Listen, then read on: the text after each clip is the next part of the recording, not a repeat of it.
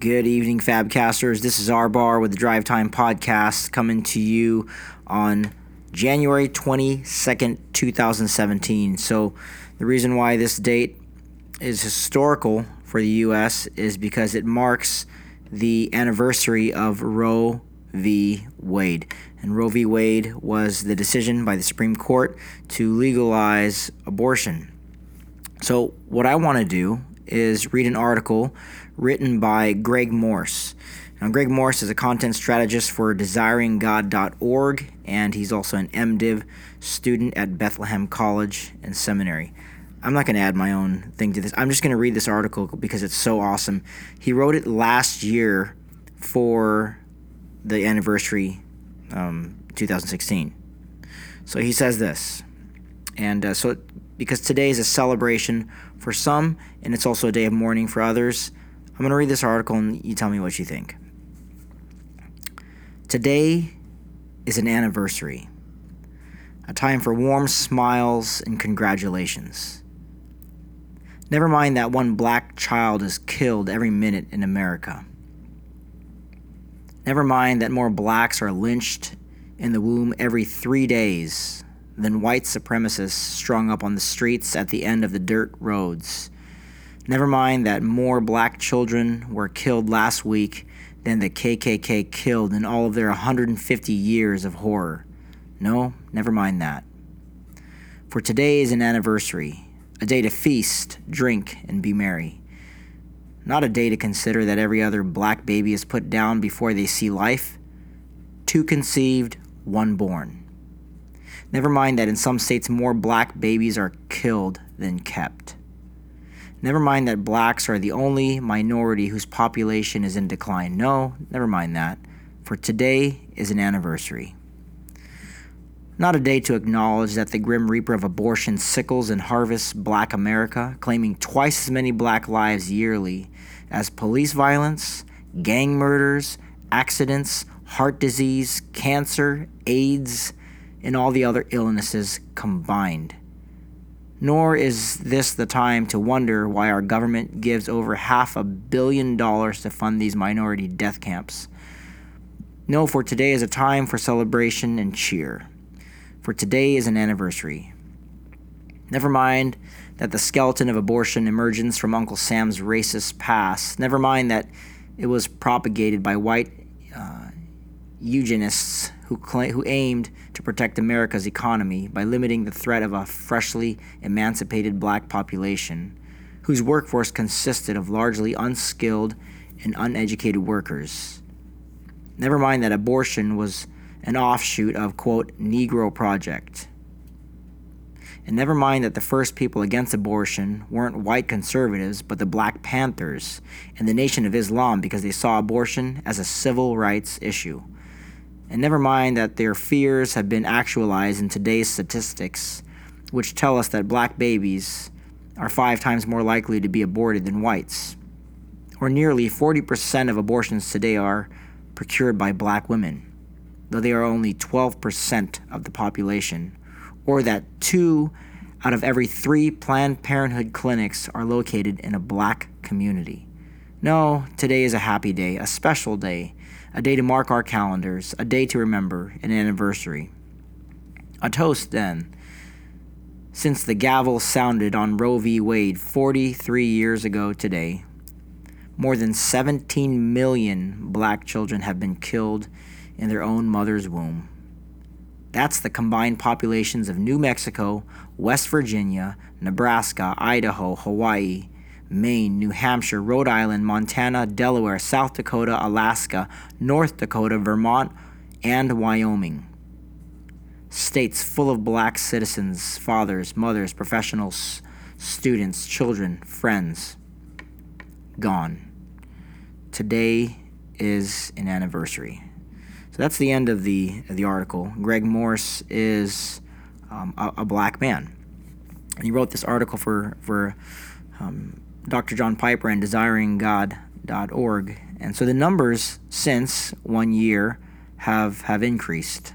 Now, they said here in the article that 17 million black children have been killed since Roe v. Wade. But since Roe v. Wade, 60 million babies have been aborted. So the actual number of abortions, I've gathered this from numberofabortions.com, which is lifetime. It's live and it has it updated by the hour. So in the United States today, 2,729.2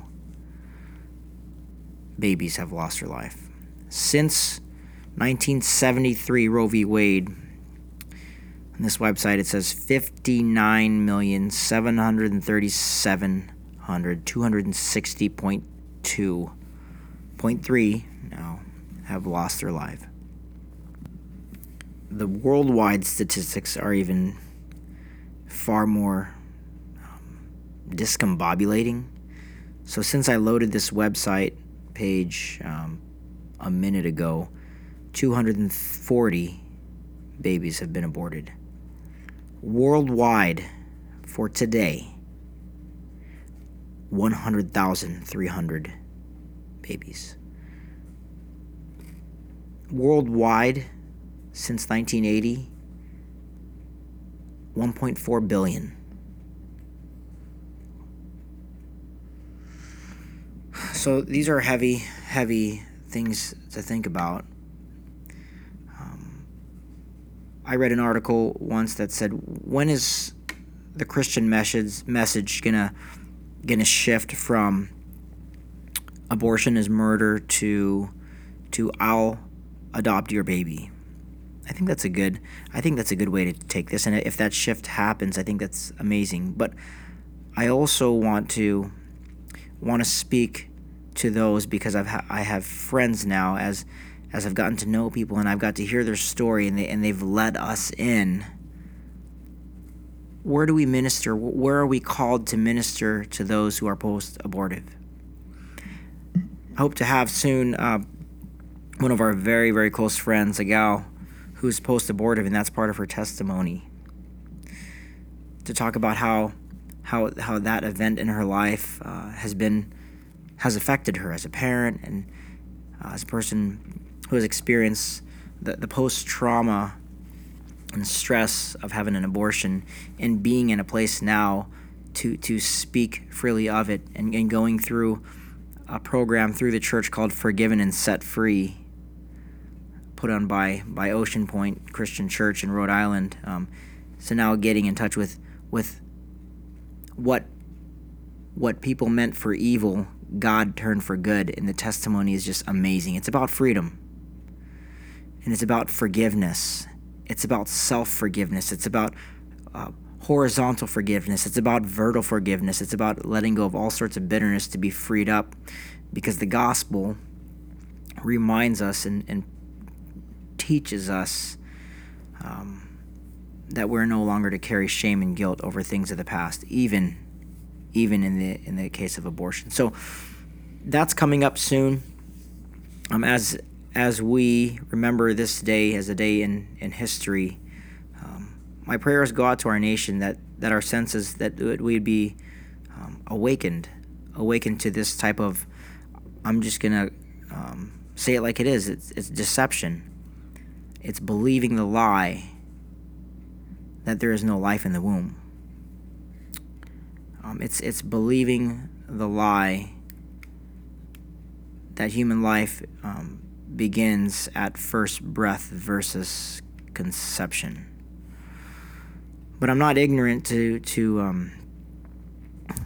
not acknowledge that this is a heavy issue on both ends, for those who haven't had abortions and for those who are post-abortive. And how do we as believers minister, or do we keep this same dark,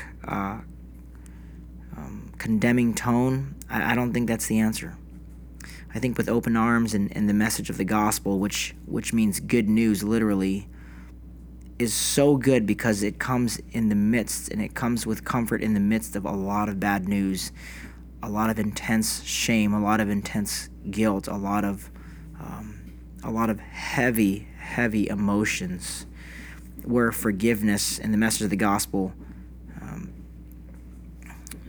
comes and frees up a person. So just want us to think about these things on this historical day, and at the same time to be encouraged that this is why the Savior came. Not so we can Bible bash people or get scrappy with the word and show people where they're a sinner, but so that we can say to the whole world, man, I'm just one broken person trying to reach out to another broken person and saying, join the broken person's club, and we'll find our healing, and we'll find our restoration, and we'll find our life in the message of the gospel of Jesus Christ. All right, Fabcasters, talk to you guys later. Keep an eye out for that episode with our friend.